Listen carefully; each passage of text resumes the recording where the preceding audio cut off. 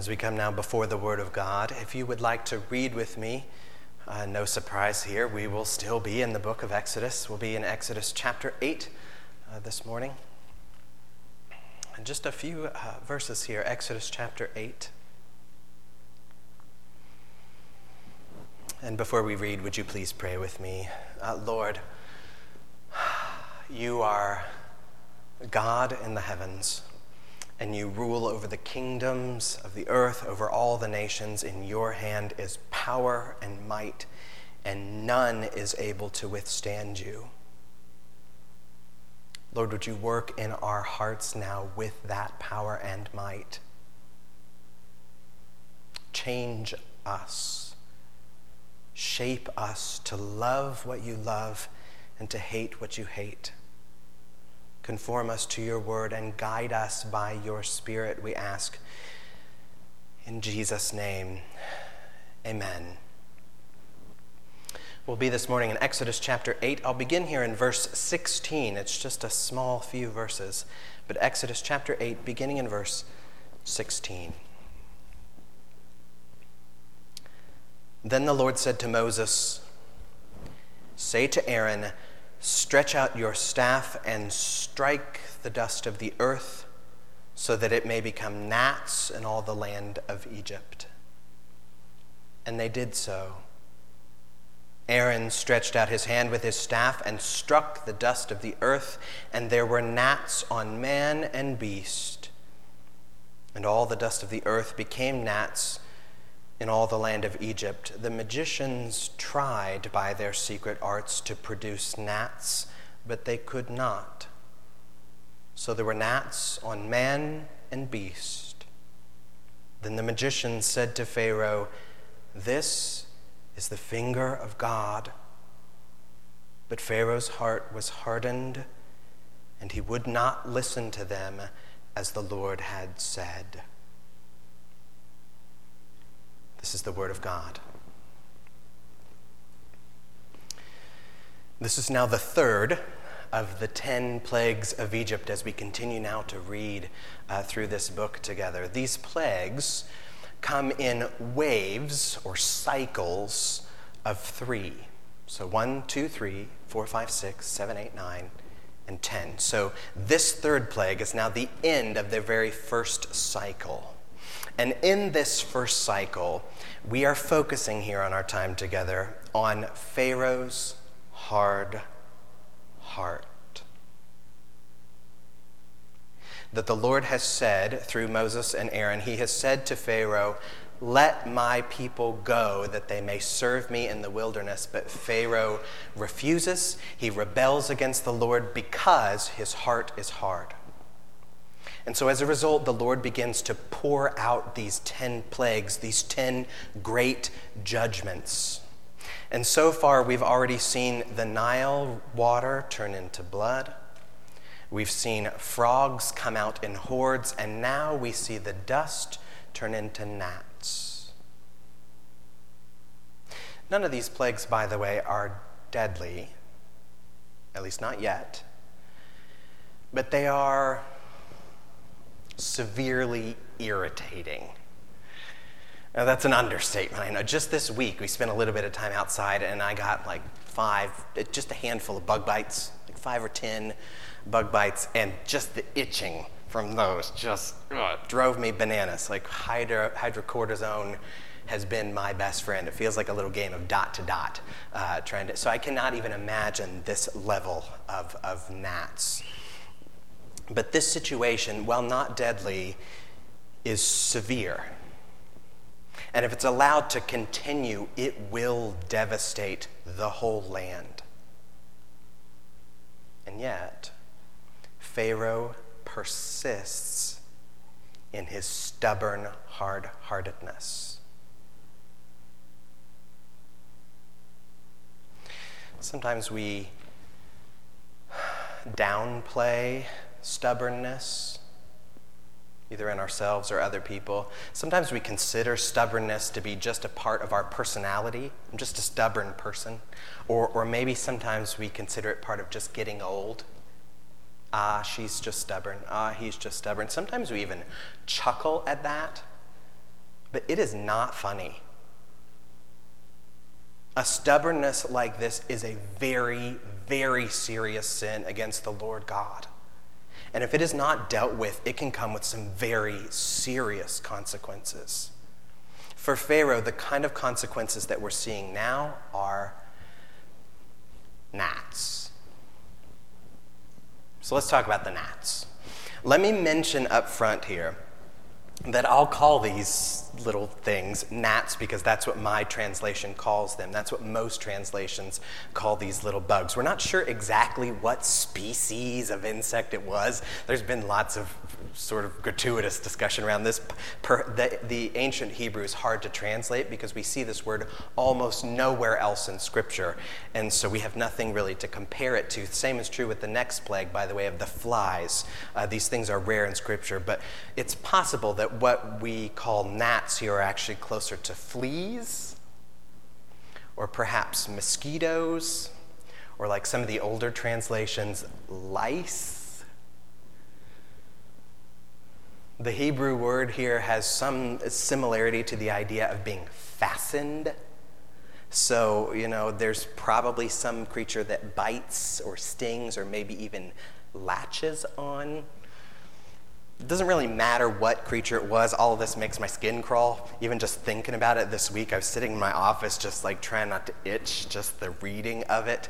And it makes me want to get out the hydrocortisone again. Whatever it was, whatever these were, we're not here to analyze the gnats. We'll just call them gnats.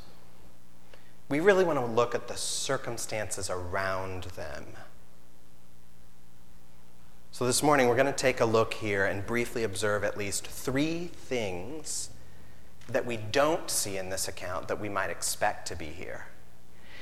And then we'll focus the majority of our attention on one thing we do see in this account. So 3 things we don't see that we might expect, and then one thing that we do see. Let's first do the 3 things we don't see here. As we read through this short account, we don't see warning. We don't see warning here.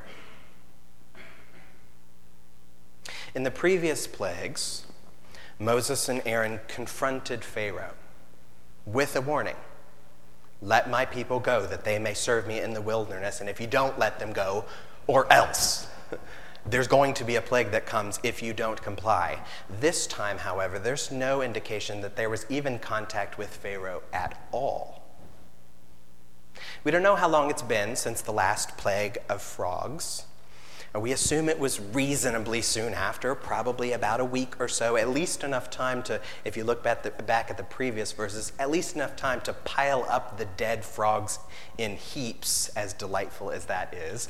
But after Moses' last interaction with Pharaoh, with the frogs, the text just says, and Moses went out from him, and Moses left. And we don't actually see him coming back, not for this plague at least. So soon after, it seems, Pharaoh is sitting on his throne, just a regular day, normal, brushed my teeth in the morning, having breakfast, and then that day he would see up from the dust come a cloud of gnats.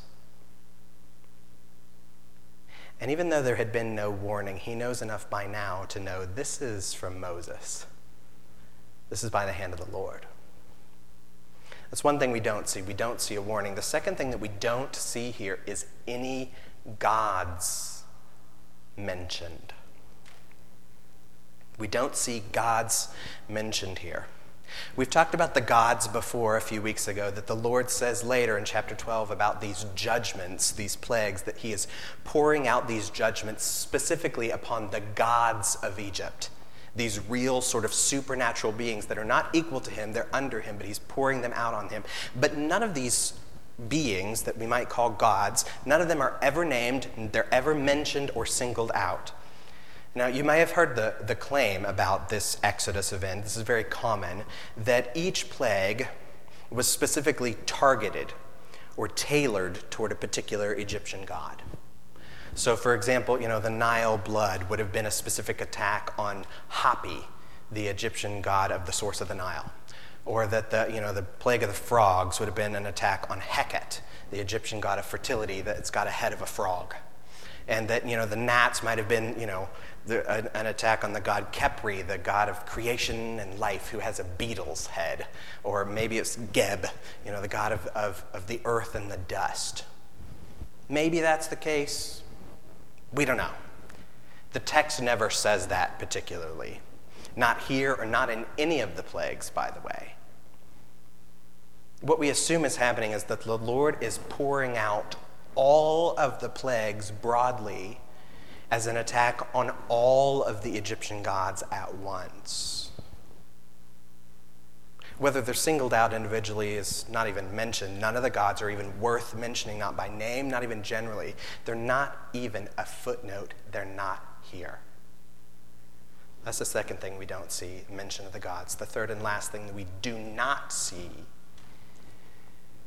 is replication.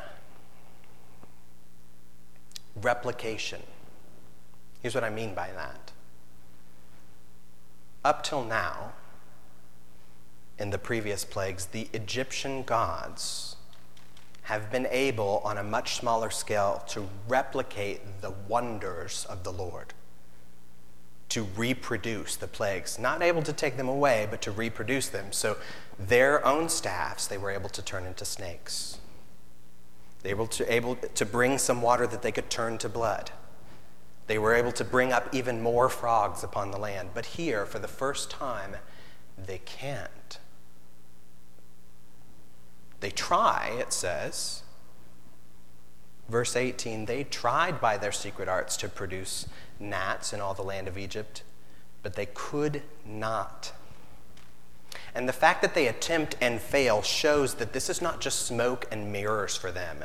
This is not like a magician's box with a little trick door in the back. This is real supernatural power that somehow reaches its limit, that there is a ceiling to their power. And so from here on, actually, they are not able to replicate the plagues any longer. In fact, we don't even hear from them at all except in one verse. Chapter 9, verse 11. The magicians could not stand before Moses because of the boils. For the boils came upon the magicians and upon all the Egyptians. Ouch. Now, we don't know exactly why the magicians hit their limit, why they're able to produce some wonders but not others. My best guess is that this time, for the first time in the gnats, we're seeing an act of creation. That from the dust, life is created. It does not say here that the gnats came out of the dust of the earth. It says that the dust became gnats. As eerie as that sounds, can you imagine it? To watch the dust become gnats. This is not unfamiliar in the scripture. In the very first pages of the Bible, we see the Lord form Adam from the dust. And so now in a very similar way, he's creating gnats from the dust. This is something that no other power can replicate. And so when the magicians try to copy this and they fail, they are forced to acknowledge something before Pharaoh. This is the very finger of God. So there's the three things that we do not see that we might expect in this text. There's no warning, there's no mention of the gods, and there's no replication. That's what's not here. Now, what is here? We want to focus the rest of our time on one thing that we do see. In fact, this will be no surprise to many of us. We've come to expect this because we continue to see this, which is Pharaoh's hardened heart. Pharaoh's hardness here is not just a posture or an attitude toward God, though it is also that. By itself, stubbornness is toxic by itself, but it's more than this. That hardness is actually producing, it's breeding tangible effects in Pharaoh. That Pharaoh is continuing to double down on his disobedience. He's refusing to listen to Moses, and he is choosing to reject God. none of us wants to become like that. So then the question we've been asking here is, why is Pharaoh's heart hardened here? In this instance, what can we learn about his hardened heart? Why is Pharaoh's heart hardened here? That's our big question. Let's read to see what we can discover. Let me read again verse 19, the section about the hardening. Then the magician said to Pharaoh, "This is the finger of God." But Pharaoh's heart was hardened, and he would not listen to them as the Lord had said.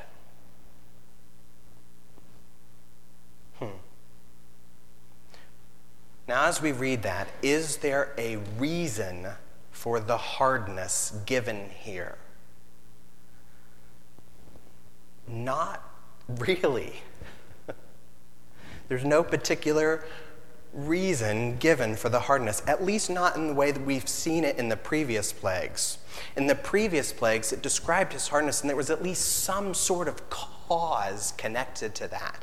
We've seen that Pharaoh saw that the magicians they replicated the plagues by their secret arts, and so his heart was hardened, that he bought their counterfeit. Then in the second plague, we saw that there was a respite from the frogs, that there was some relief, and so that brought about some of the hardness of heart. But here, there is no proximate cause for his hardness given, which tells us something important. Listen to me here. If you tuned out, tune back in. Sin, particularly hardness of heart, sin is irrational. Sin is irrational. It is unreasonable. There is often no good reason for it. It is illogical. It doesn't follow any particular predictable path often, and it is nonsense. We just can't make sense of it. I mean, I get why Pharaoh would want to keep the Israelites as slaves, but now the plagues are systematically unraveling Pharaoh's entire empire. And there's a clear way to stop it from unraveling. The Lord has told him so. Let my people go. And yet Pharaoh persists in his sin and hardness. Sin breaks us away from the Lord God. It separates us from our Creator, the sustainer and giver of our very life. So this is very much like the little kid who holds their own breath to try to get their own way. Just doesn't make any sense. And we see this nonsense of sin over and over and over on the pages of Scripture, even from the very beginning. Page 2 of the Bible, the Lord says to Adam, "Look, Adam, I gave you all this, all of it. It's yours. Rule over it and have dominion. All these trees, all that fruit, all yours. Eat freely, love it, and praise me for all of it. But this one, everything's yours. Don't eat from this one." So, of course, what do we see Adam do? He eats from the one. Sin is nonsense. And Peter, when he is speaking to the crowds in Acts, he says to them, "You killed Jesus, the very author of life. The one who's just been among you, healing and restoring and rescuing from sin. You killed the author of life, and instead you asked for a murderer to be released to you. Why did you do that? Sin is nonsense." And even for you, this is not just in the pages of the Bible, then it gets real. Think about the ones that you love most, the people that you love the most. Those are probably the people that you gripe at the most, that you shout at the most, get most impatient with. the ones you take out your frustrations on, the ones that you maybe snub or neglect. These are people that you love in theory, people that you care about. Why do we do all of that? Sin is nonsense. It doesn't make sense. It's irrational. Which means this: if the problem of sin is irrational, it cannot be fixed by purely rational means.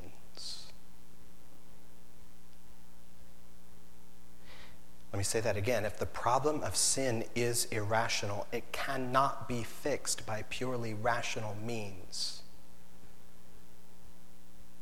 You can't just talk sense into sin. Have you ever tried to do that with somebody else? Or maybe with yourself? You know, if salvation from sin were just a rational matter, we'd only see the most intelligent, reasoning people become Christians. I have logically concluded that Jesus is the way and the truth and the life. That's not the case. I mean, logic is good, of course, but sin, the illogical nature of sin, must be addressed by God's Spirit. It must be dealt with by the faith that comes through Jesus. That's the reason why we pray that the Lord will do this work in us. Because we cannot rationalize out of it. Not Moses, not Aaron, not even Pharaoh's own magicians can convince Pharaoh to turn from his hardness of heart. You just can't talk sense into it. Now, there's one more major thing to be said, and this will take a while. If you think I'm done, I'm not. So get comfy. Even though there is no immediate, logical reason why Pharaoh's heart is hard here, if we look closely in this text, there still is an allusion to the source of his hardness. A reference to his hardness. If we look close,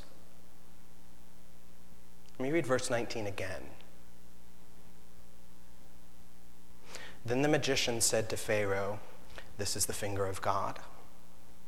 But Pharaoh's heart was hardened, and he would not listen to them, as the Lord had said. As the Lord had said. Actually, if you look back and read carefully, you'll see that very same phrase in all the previous plagues. So the answer to our question is, why is Pharaoh's heart hardened here? It is, as the Lord had said. This is happening according to the word of the Lord. Now, let's unpack that a little bit. Stick with me here because this is important. Lean forward, turn your brains on. We can do this, okay? If you made a list, I do these sorts of things because I like lists. But if you made a list of every time Pharaoh's heart is hardened, and that's mentioned in Exodus, you would notice a few things. First of all, Pharaoh's hardness of heart is mentioned in every single plague, without exception. It's even mentioned in the sort of pre-plague and turning the staff into snakes. It's mentioned there. It's also mentioned in the post-plague, if I can call it that, when the Red Sea is parted and then re-put back together on top of the Egyptian army. In each of those situations, it's mentioned all the way throughout this running thread. And every time it's mentioned, Pharaoh's hardened heart is described in one of three ways. Here's the three ways it's described. Either it's written in passive voice. That's what we actually see in this particular text. Pharaoh's heart was hardened. That's passive voice. We don't know, there's no mention about who's doing the hardening, who's acting upon the hardening. It's just his heart was hardened. Passive voice. It also is sometimes described, second, as with Pharaoh as the actor. So Pharaoh hardened his own heart. Not just it was hardened, Pharaoh hardened his heart. There's a third way that we sometimes hear it described, which is that the Lord hardened the heart of Pharaoh. So those are the three. Passive voice, his heart was hardened. Pharaoh hardened it himself, or the Lord hardened it. So if we ask the question, who is the main cause of Pharaoh's hardened heart? Well, that's a complex question. Is it the Lord? Is it Pharaoh? I mean, if we look close, Pharaoh is the first one mentioned who actively does the hardening. We see it in the second plague in chapter 8, the one we talked about last week. That's the first time we hear it described where Pharaoh hardened his heart. And the Lord is not explicitly mentioned as the one acting upon the hardness until later, in the sixth plague of the boils. That's where we hear the Lord hardened Pharaoh's heart for the first time, although he also foretells that he will harden Pharaoh's heart. He does this before Moses is even back in Egypt at all, back in chapter 4. Let me find it, verse 21. The Lord said to Moses, "When you go back to Egypt, see that you do before Pharaoh all the miracles I've put in your power, but I will harden his heart so that he won't let the people go."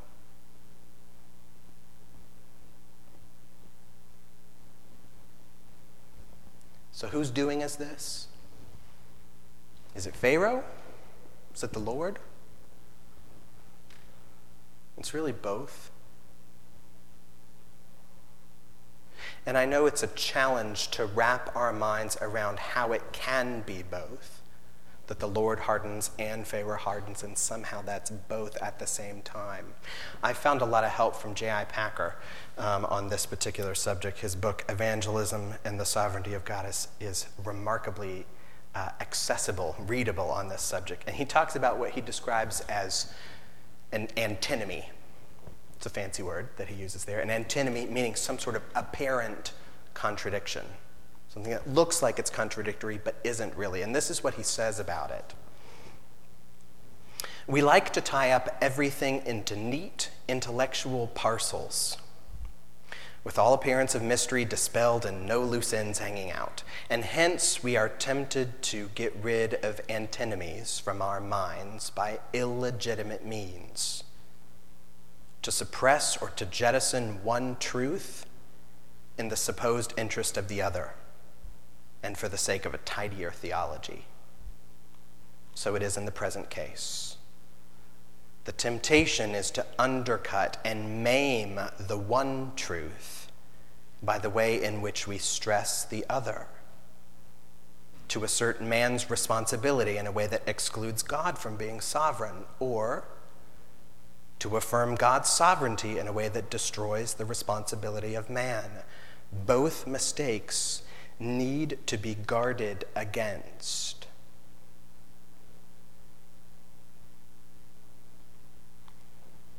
I think you get what he's saying here, that if we believe that Scripture is true, and it is, and if we believe that Scripture is not in contradiction with itself, and it's not, it is best for us to hold both of these things together in one hand as Scripture does. That the hardening of the heart of Pharaoh is both by the will of Pharaoh and by the will of God.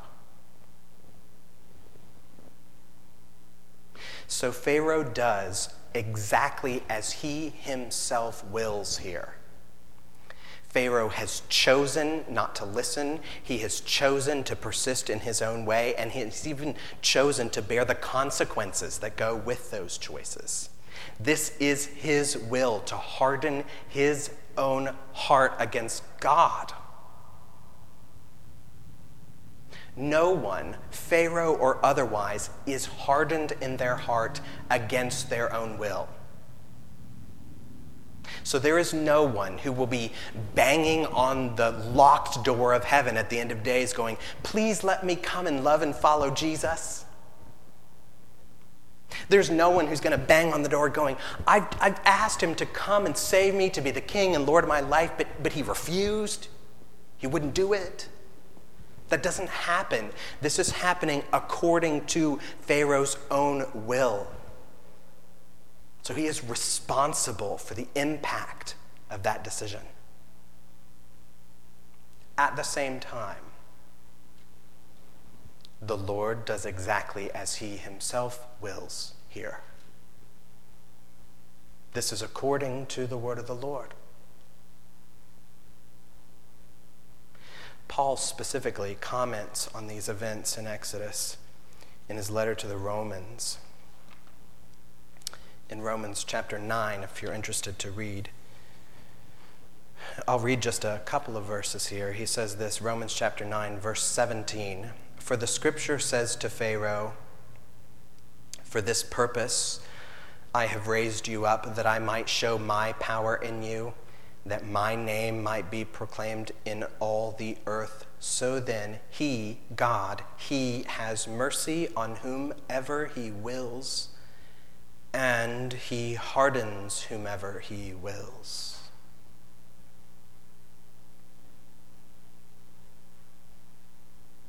That's an uncomfortable truth for maybe some of us.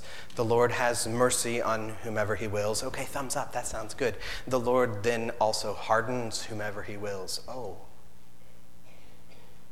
That then becomes trickier. And there might be a tendency for some of us to hear this and to become afraid, maybe anxious, maybe even angry at this. We might accuse God of some sort of injustice in choosing whom he has mercy or hardening upon. How can he blame us if we're just doing his will? Paul actually addresses that very thought in the next verses. I won't read them, but let me summarize them here. That might feel irrational to some of us, that the Lord would harden some according to his will. But the summary of Paul's answer to that pushback, how can he do that, is just shush your mouth. Who are you, O man, to talk back to God, he says. Now, to be clear, it is hard to swallow some of these things, I know. It is natural to be confused, to be curious, to even be concerned about some of these things. But do not let that sink you into accusing God of wrongdoing. The Lord is God. He is all good, all wise, all powerful.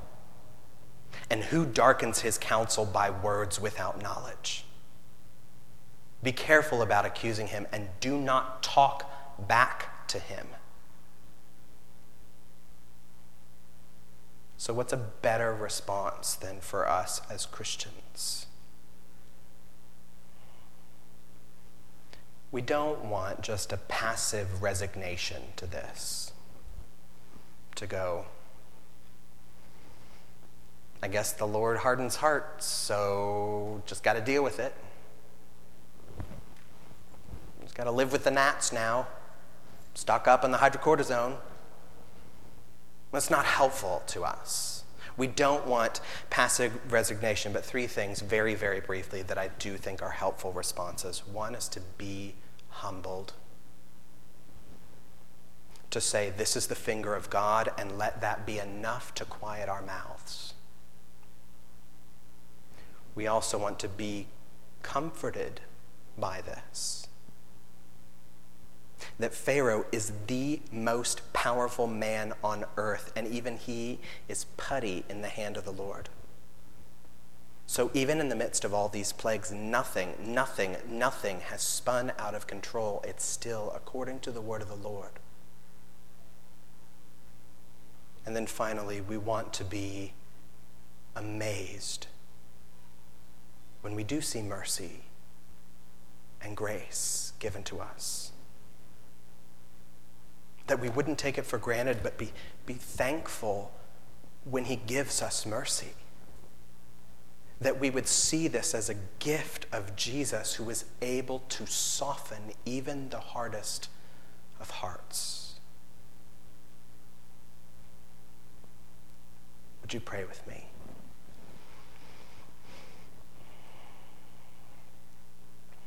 Lord, help us to take in these hard things in a way that honors you. Would you cause us to bow our hearts in worship? Would you comfort us by these truths and even help us to be amazed by grace that is given to us in Jesus? Lord, would you continue to walk with us and guide us in these things? Draw us to yourself as your people. And we give you praise in Jesus' name. Amen.